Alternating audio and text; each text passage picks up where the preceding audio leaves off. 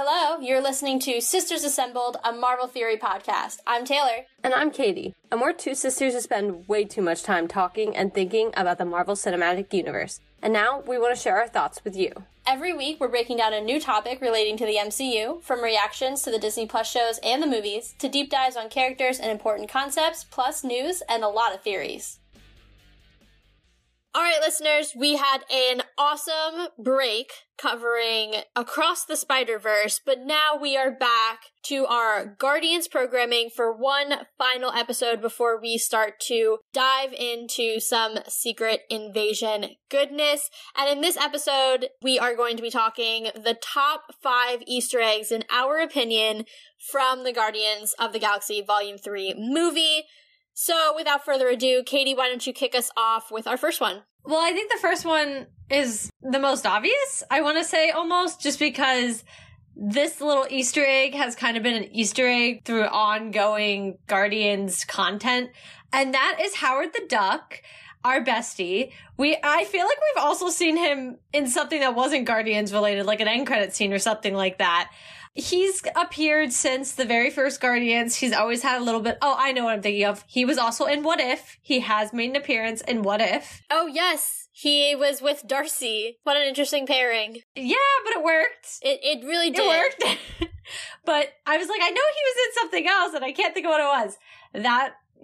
he's made his appearance there as well. And so we saw him in Guardians. If you weren't paying full attention to the scene and maybe you missed him, it was when Kraglin and Cosmo were playing cards with a table full of people. There's actually a couple people at that table that are pretty notable and worth noting, including the broker from the first movie. He was also sitting there playing cards, which I think is kind of funny that he also ended up on Nowhere. But, we got a Howard the Duck cameo, and I'm pretty sure he was yelling at Kraglin to just tell Cosmo that she was a good dog.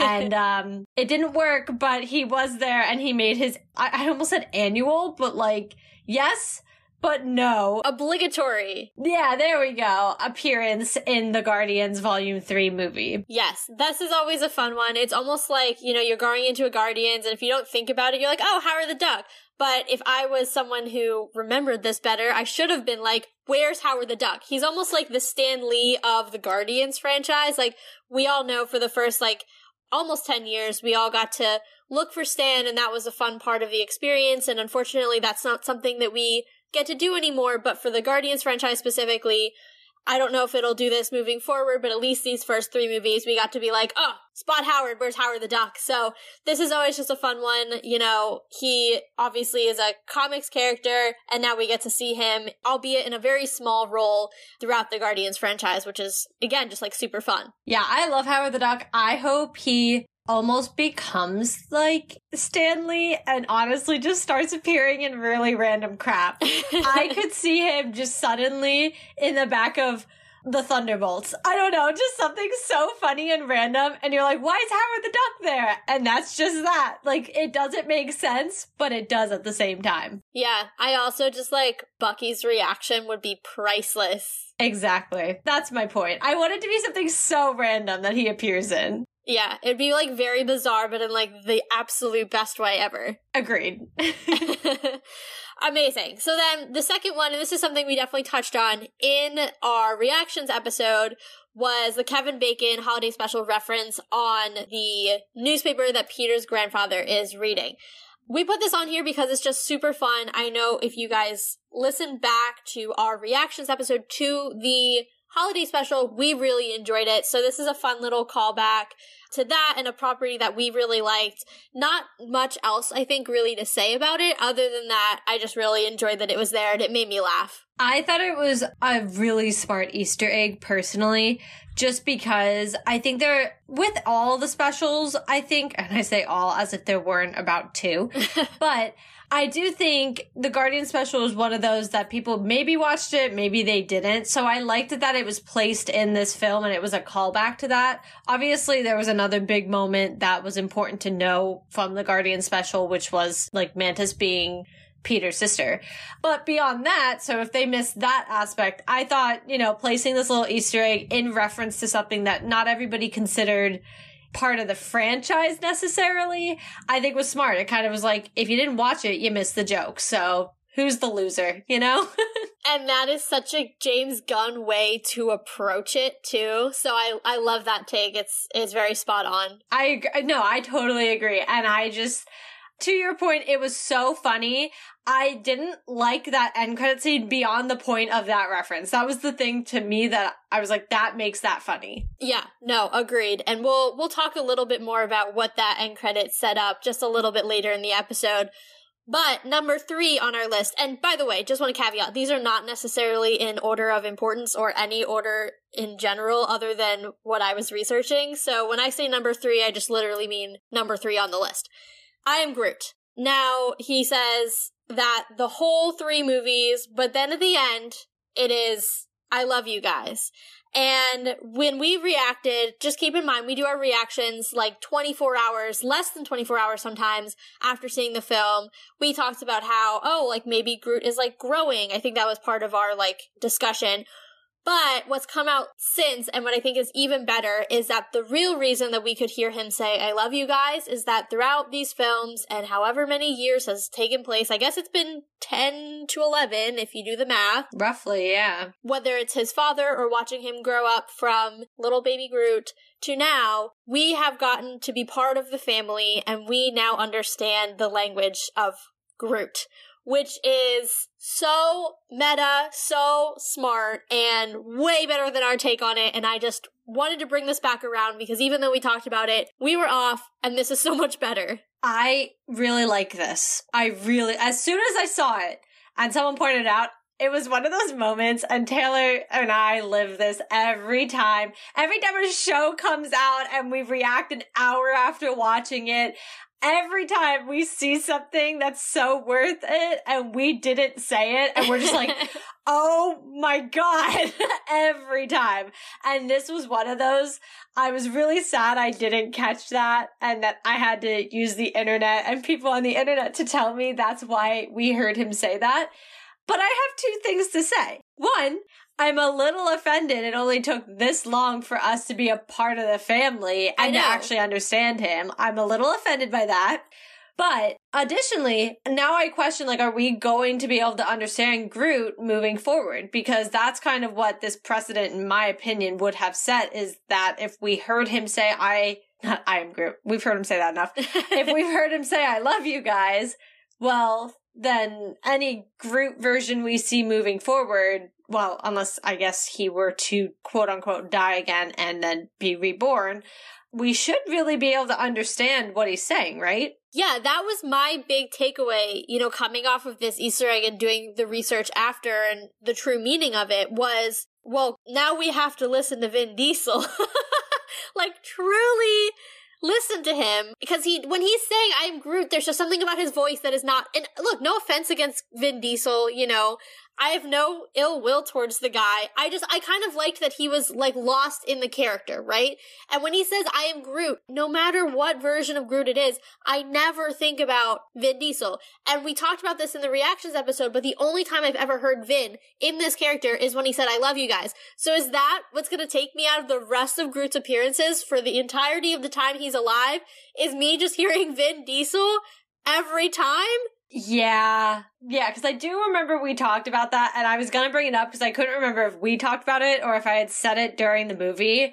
Yeah, I would not be. I think part of it is because we're not used to hearing Groot so clearly as Vin, that hearing Vin in the character is like, hold on. Yeah. This is weird. I think had he been, what we hear from the start, but even when Groot would talk all those times, they obviously, he does voice acting, but I'm sure they were messing around with his voice. Baby Groot did not just spawn with that voice, So I think if they are going to allow us to understand him moving forward, I would appreciate some sort of voice distortion slightly, just so I'm not sitting here feeling like I'm in a Fast and Furious film. Yeah, because the other comparable character is Rocket. And I don't really hear Bradley Cooper in Rocket either. It's not until you see, like, a lot of the stuff has been coming out, the videos of him doing it, like, actually in the recording booth, that's when I can, like, when I see him physically make the motions with his mouth, that's when I'm like, oh, now I hear it. But, like, in the actual setting of the film, I don't hear Bradley Cooper. To me, he is just so purely Rocket.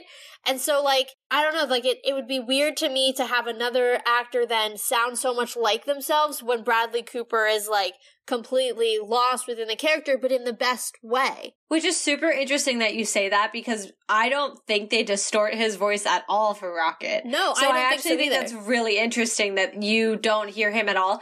I will say there are moments I hear him, and there are moments I don't remember it's him at all. And most of the time during the movie itself, I don't remember. To your point, I'm lost in the character. I am not paying attention to the fact that this is supposed to be Bradley Cooper. Not even in the front of my brain.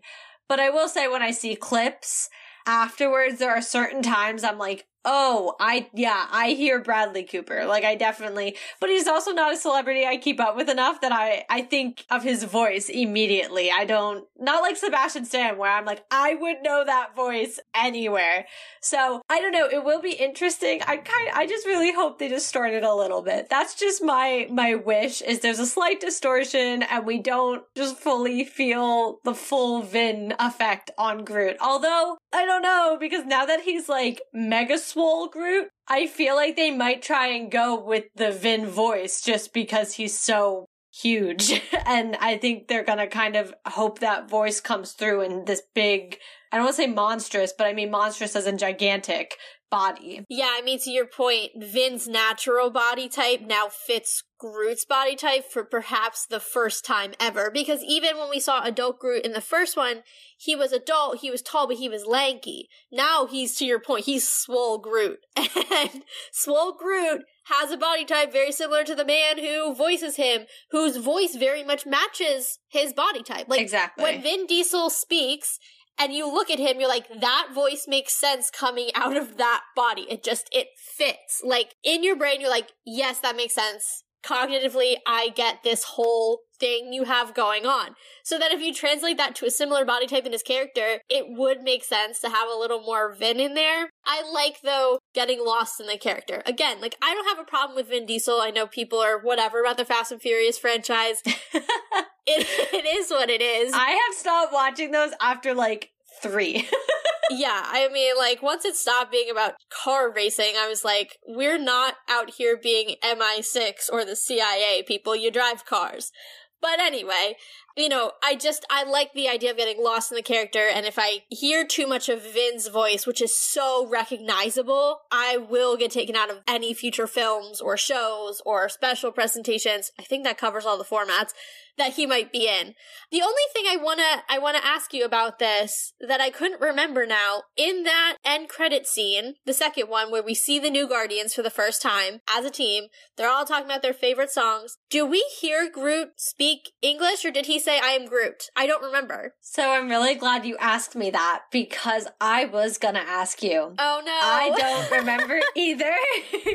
I was thinking about it as well. I was trying to remember when they're all talking. I remember him hitting Groot and he grunts, but I don't actually remember if he ever speaks at all. I'm not sure he actually ever says any words in the end credit. Yeah, now that you say that, I kind of feel like he just kind of gets up and then he starts yelling at people, and then he was just kind of like mega Groot. Yeah, I don't think he actually articulates any words, whether we hear them in English or Grootanian. Grootanian. I think it's just speaking Groot. Because I'm pretty sure that's what Thor says he learned in school. I thought there was an official language, though. Yeah, and I'm pretty sure it's Groot. Like, that's what Thor says he learned in school. Doesn't he say, like, oh yeah, I learned to speak Groot in school? I remember that, but I don't know if he said it was Groot exactly. I think it is just Groot. I don't know. I don't rewatch Infinity War Endgame.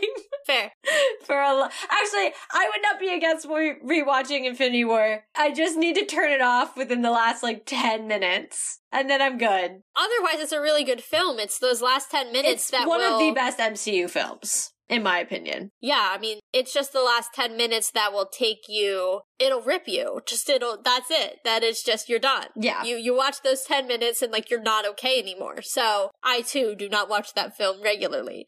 But we will keep an eye out. You know, neither one of us, I don't think, have gone to see it, even though we said we would a second time. But if we do, or that end credit scene finally ends up on the internet, we'll check it out and either tweet about it or put it up on our Instagram stories, the answer to this, because for now, we don't know, because we can't remember. But I definitely want to know I think that'll give us a clue if we're going to be able to understand Groot moving forward. Yeah, I agree. And I also, just to add to that, it feels like roughly 2.5 months seems to be the mark of when they come on to Disney Plus.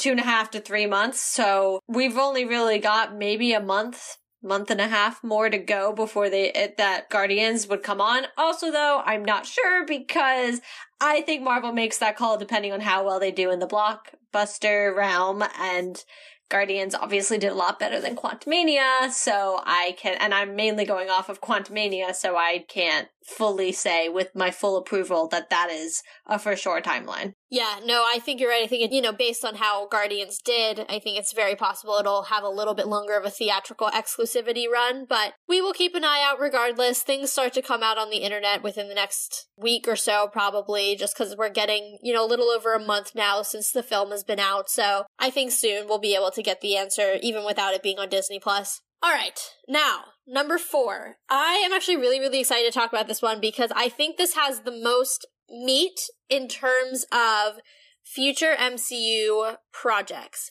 And this 4th one is actually a title card right after Katie's least favorite end credit scene where we see Star-Lord eating his cereal, and the end credit scene in which we got the Kevin Bacon Easter egg. There's a title card that says the legendary Star-Lord will be back. The legendary Star-Lord talks about a specific run of comics. There is a very specific solo comic run that is called The Legendary Star-Lord. And now, Katie, I know you are, despite your feelings about Peter Quill, excited to talk about this one. So take us away. Okay, hold on. He's not the worst anymore.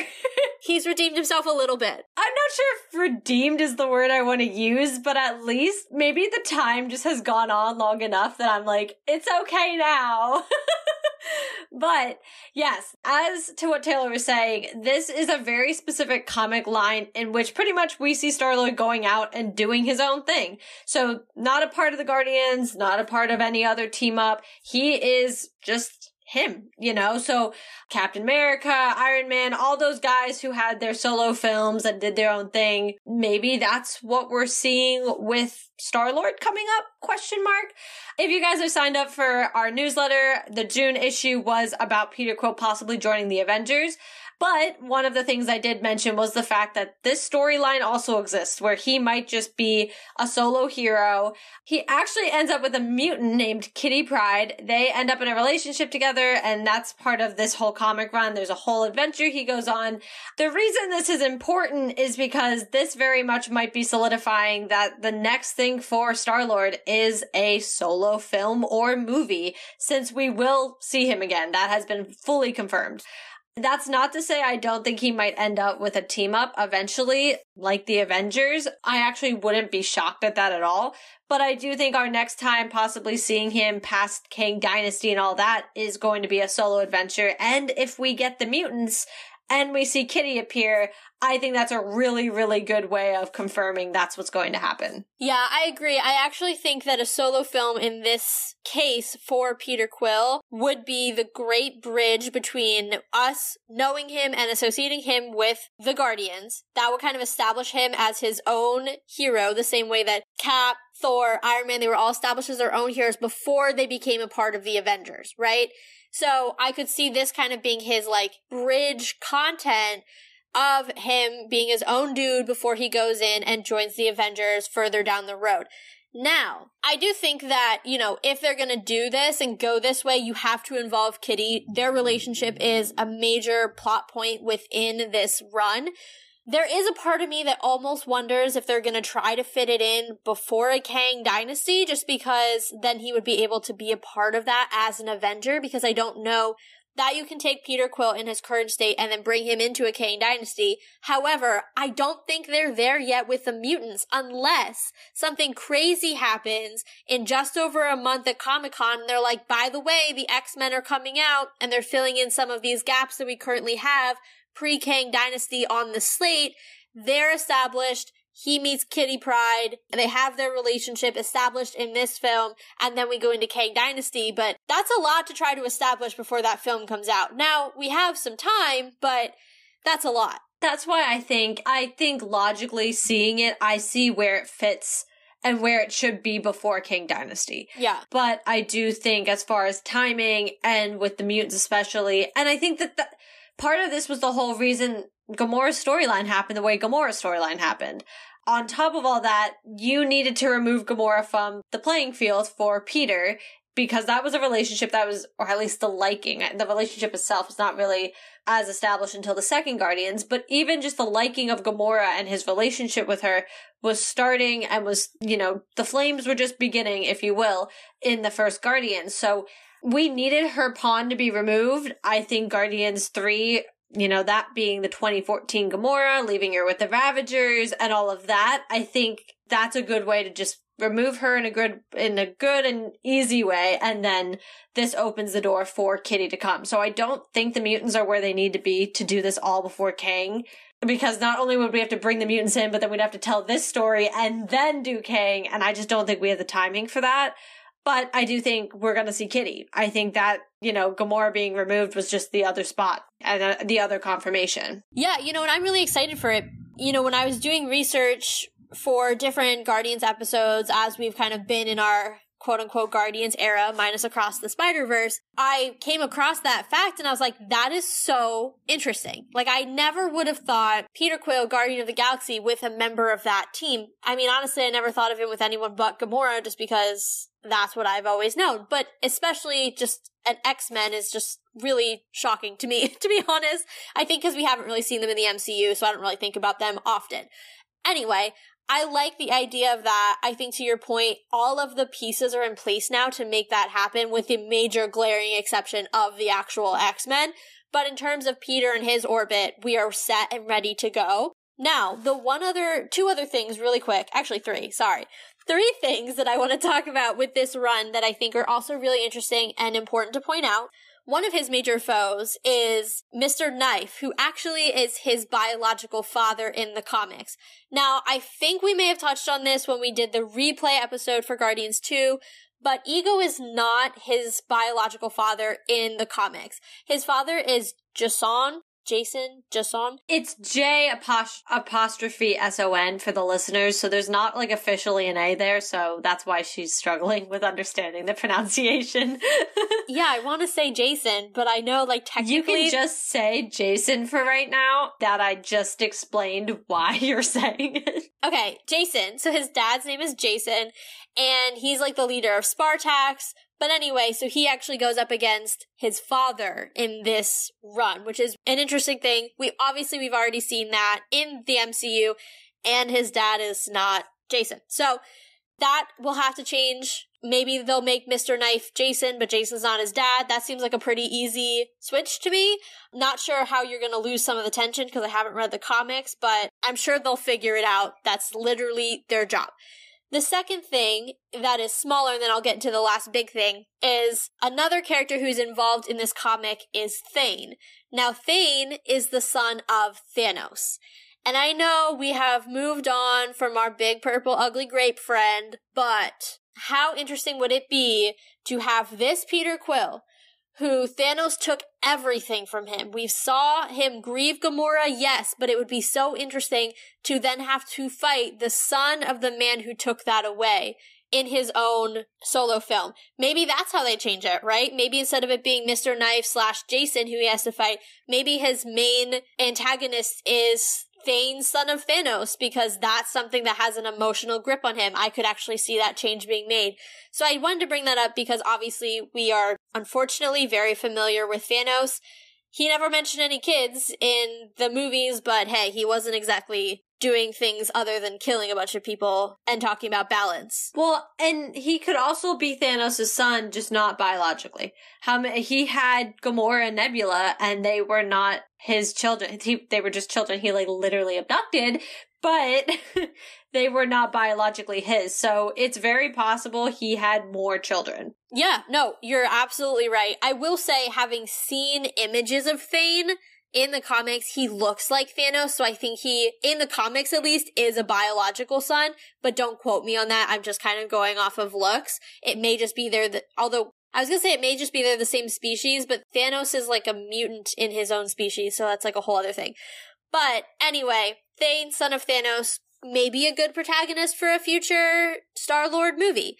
The last thing that I want to talk about that I think is really interesting, because it's something that we had touched on in our last Guardians-related episode, when we were talking about the really powerful kids, and specifically Love getting her powers from Eternity. There is a object in this run called the Black Vortex that is able to give people cosmic powers. And when I was reading about this and what it's able to do, all I could think about was Eternity giving its powers to Love. Could this be two things? One, another talisman like Eternity, where we're starting to see, again, more of these cosmic things interconnecting in different franchises. Or B, could that be swapped out for Eternity? Again, that is something that I could actually see happening as we translate this comic run into a potential movie. I think if this happens after Kang Dynasty and Secret Wars, which I'm assuming it will, I think we will see, because also remember, who's the rumored big bad of phases 7 through 9 and or 10, if they decide to do 4, Galactus.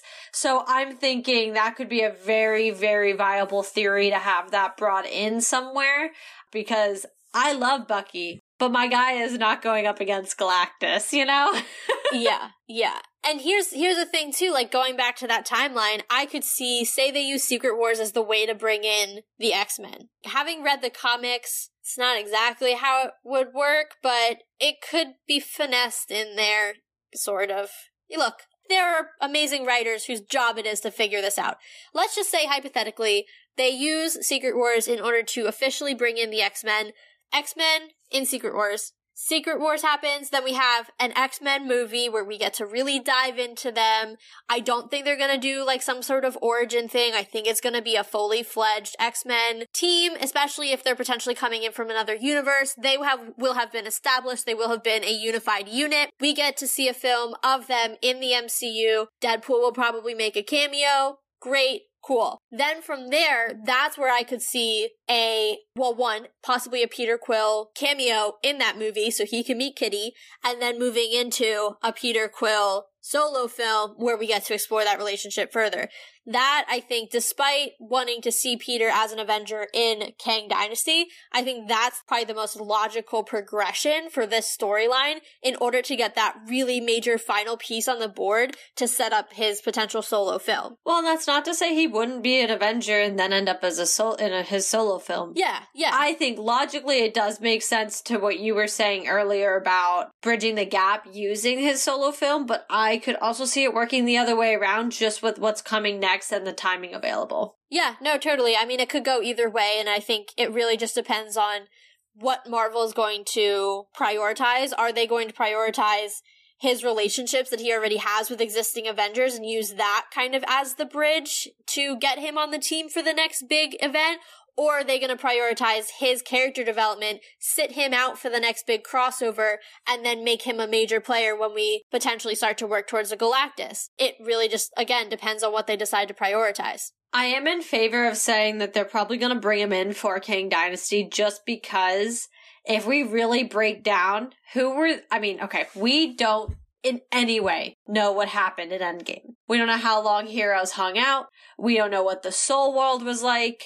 We don't know any of that. I mean, Peter gave us like kind of an insight of saying like Doctor Strange was able to talk to him while he was there, so who knows? But also the Soul World was probably full of so many beings because, half the universe was there.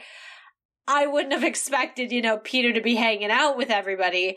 But if we really think about who we can 100% know or say he knows, it's Peter Parker, Doctor Strange, and Iron Man. Well, Iron Man is dead. Doctor Strange is messing with crap he shouldn't be, so who knows what his fate is. So the last one that I will confidently say will be standing after Avengers, or after the next two Avengers films, is Peter Parker. So I think if they're gonna bring him in, now would be logically the time, just because he still has the connection to Doctor Strange and Peter Parker. He has two connections, and Strange brings everybody in everywhere. He makes literally all his problems everyone else's. So I would not be shocked if Strange is the one who shows up at his door, pulls him in, and is like, we gotta go, let's go. Yeah, no, I think you're right. I think in terms of Strange being the one to kind of bring everyone together, to your point, he makes everyone kind of deal with his problems, and if Clea is to be believed, he caused the incursion. And regardless of who all was involved in creating the multiverse and opening that up, the prime problem in Secret Wars, or really the catalyst of the whole story, of the main storyline of Secret Wars, is an incursion between 616 and another Earth.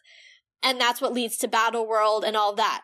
So if Strange is the reason that happened, then yeah, it makes sense for him to be the guy who's captaining it to bring everyone together to stop it. That's not, if you're really looking at the Secret Wars storyline, though, that's not how it happens. He actually ends up becoming the right-hand man of Doom and helping him with his reign. Yeah, and I mean, which we talked about, by the way. If you're in need of that, we do have a whole Secret Wars episode. It's definitely a little older now because we did it after MOM, so you'll have to scroll back a little bit to look for it, but we did have a whole episode covering kind of the storyline behind Secret Wars.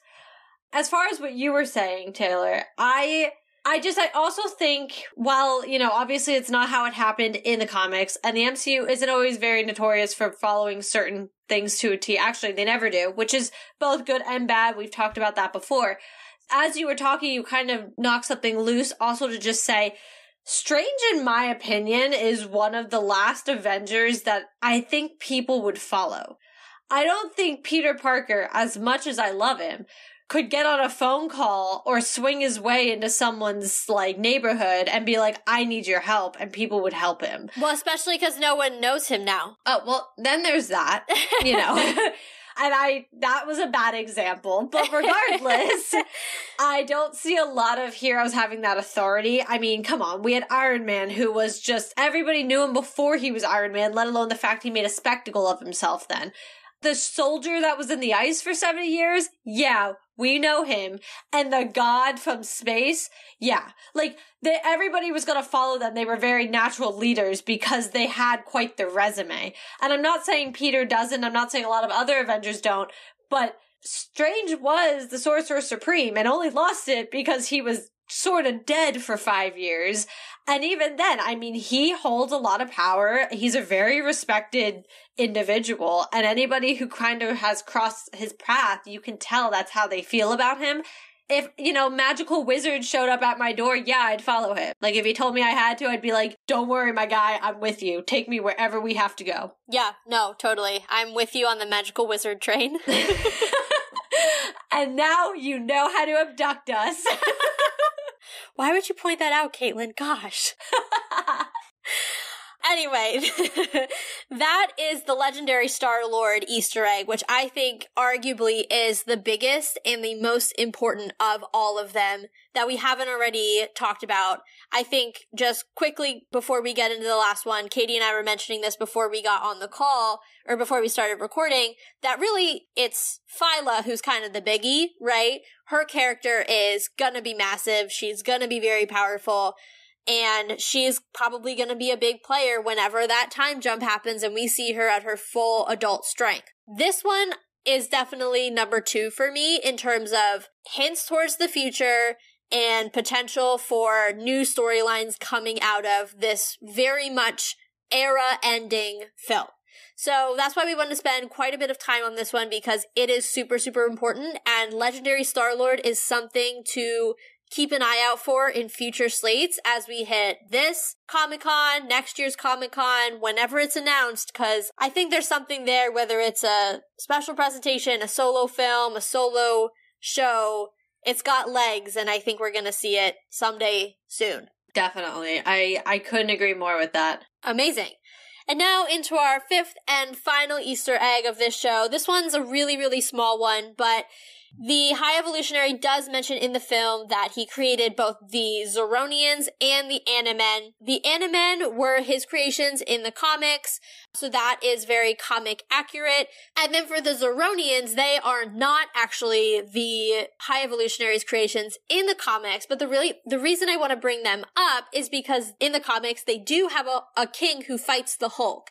And now we've seen that Bruce is weirdly comfortable with space travel. We've seen that things around the Hulk are starting to grow in ways that they hadn't for the first really 15 years of his existence, where he was just another member of the Avengers. Now we have his cousin who's a Hulk. We have Red Hulk coming down the line. We have his son. We have, oh my gosh, what's the guy from the end of the first movie who's coming back? He's Abomination. No, yes, but no. Oh, the leader. Yes, the leader, but also Abomination. So a lot of Hulk family people are coming in. That means, to me, that's signaling the Hulk is going to be a more present character in his own right, in potentially his own franchise, knowing that some of the rights deals that were holding him back from that in the past are coming up and they're ending and potentially open for Marvel for the taking.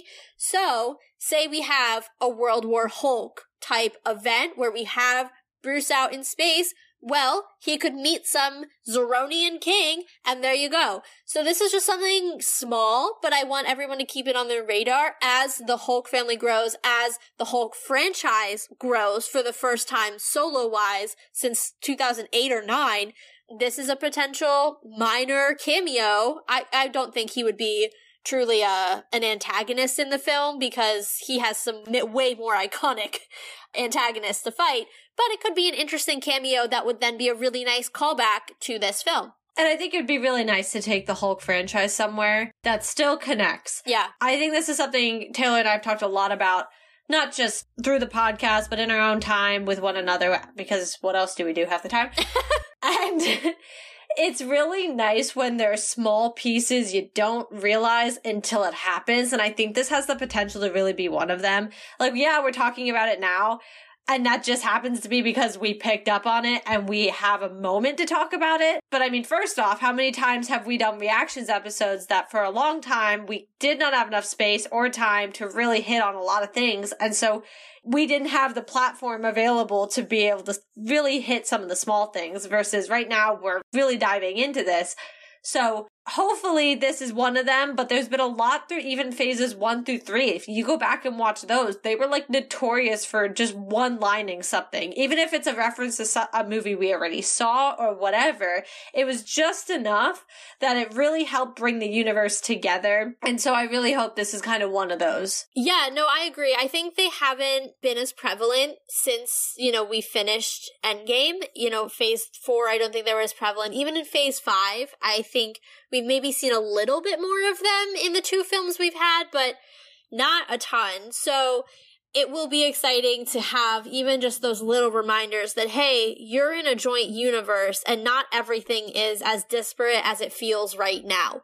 So yeah, let's get back to bringing some of those in, please, because I would really, really love that. And that isn't to say, of course, that the movies can't be so separate. I think sometimes, okay, I say this, but everybody complains about everything in general, in life. So I'm gonna just say this, but it's not there are people who complain about this and the other side of the coin at the same time. But there has been a lot of complaints I've seen in arguments of, not everything needs to tie into the bigger MCU. I agree. I think these one-liners don't really count. I think it's one thing to kind of be oh, this entire movie had nothing to do with the rest of the MCU, or it had everything to do with the whole MCU, versus these little one-liners that just help string things along.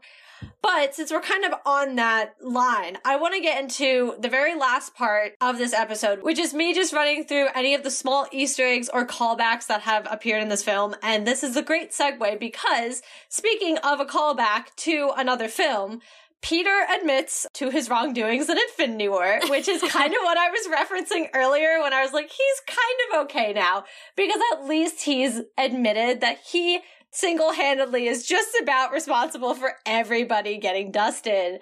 So that was a fun little callback.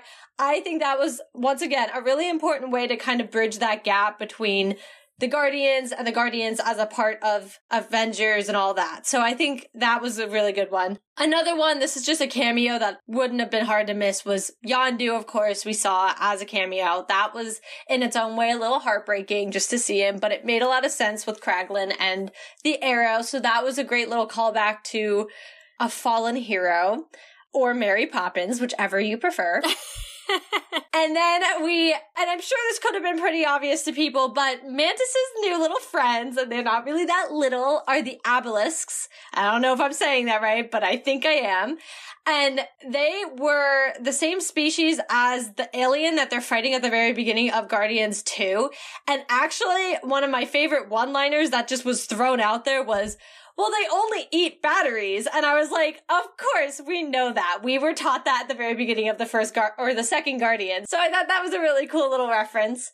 Then, if you missed this, the Statue of Liberty on Counter-Earth was the High Evolutionary with a monkey. I don't know if anybody missed that, but if you happen to not look at that time, I thought that was just funny. This next one was a really obvious one, as far as you should have known it was a reference, but I'm not sure if everybody got what it was too. When Adam Warlock saves Quill, the reference that's being made is God and Adam. It's a picture that was painted by Michelangelo in the Sistine Chapel. It's a very famous painting, but if you're not in any way an art nerd or just aware of the art world as much, you might not have actually gotten what it was a reference to, but it was very clear it was a reference. I thought that was just funny. That was hilarious and so well done. Then the small little one, but Drax finally dances. After all the movies of saying losers dance, like nobody but losers are dancing, Drax, he finally danced. So that was a big one. This next one, very, very obvious. Nowhere. That was from the very first Guardians. It's also a celestial head, so that kind of ties into the second movie as well. So that was kind of cool. And then this very, very last one is actually kind of something Taylor was talking about earlier. So in the comics, Peter's real father is named, we're gonna say Jason. And in the movie, his grandfather's name is actually Jason. And so this is a nice little, like, nod to the comics of saying, you know, we know who his real father is. And we're just going to kind of bring that out and just, you know, mention this. So I thought that was really cute and a really good way to kind of wrap up everything, was because I don't think his name was ever mentioned in the first film, but we kind of got to see it finally here. And so that was pretty cool. But yeah, those are a ton of Easter eggs and callbacks that happened. And if you missed them, I just told you them. So don't worry, because I got you covered. Well, now that we have talked about our top 5 Easter eggs, as well as that fabulous speed round that Katie just gave us, we're going to call it a wrap on this episode, as well as all of our coverage relating to the Guardians at this current moment. Katie, in just a couple of minutes, will give us the rundown of what to expect coming up. But if you're looking forward to any of our future coverage and you haven't already, please, please, please follow on your podcast platform of choice. Also, please check out the blog.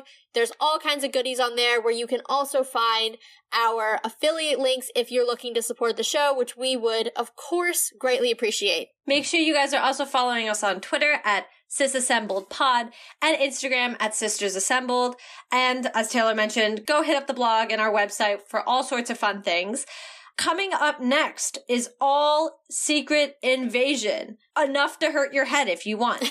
Because we will be doing our predictions episode, and from there we'll be hitting every episode as they come out. So don't worry, because full coverage is coming, and I'm really excited because this is our first show of 2023. So get ready, because Secret Invasion is coming.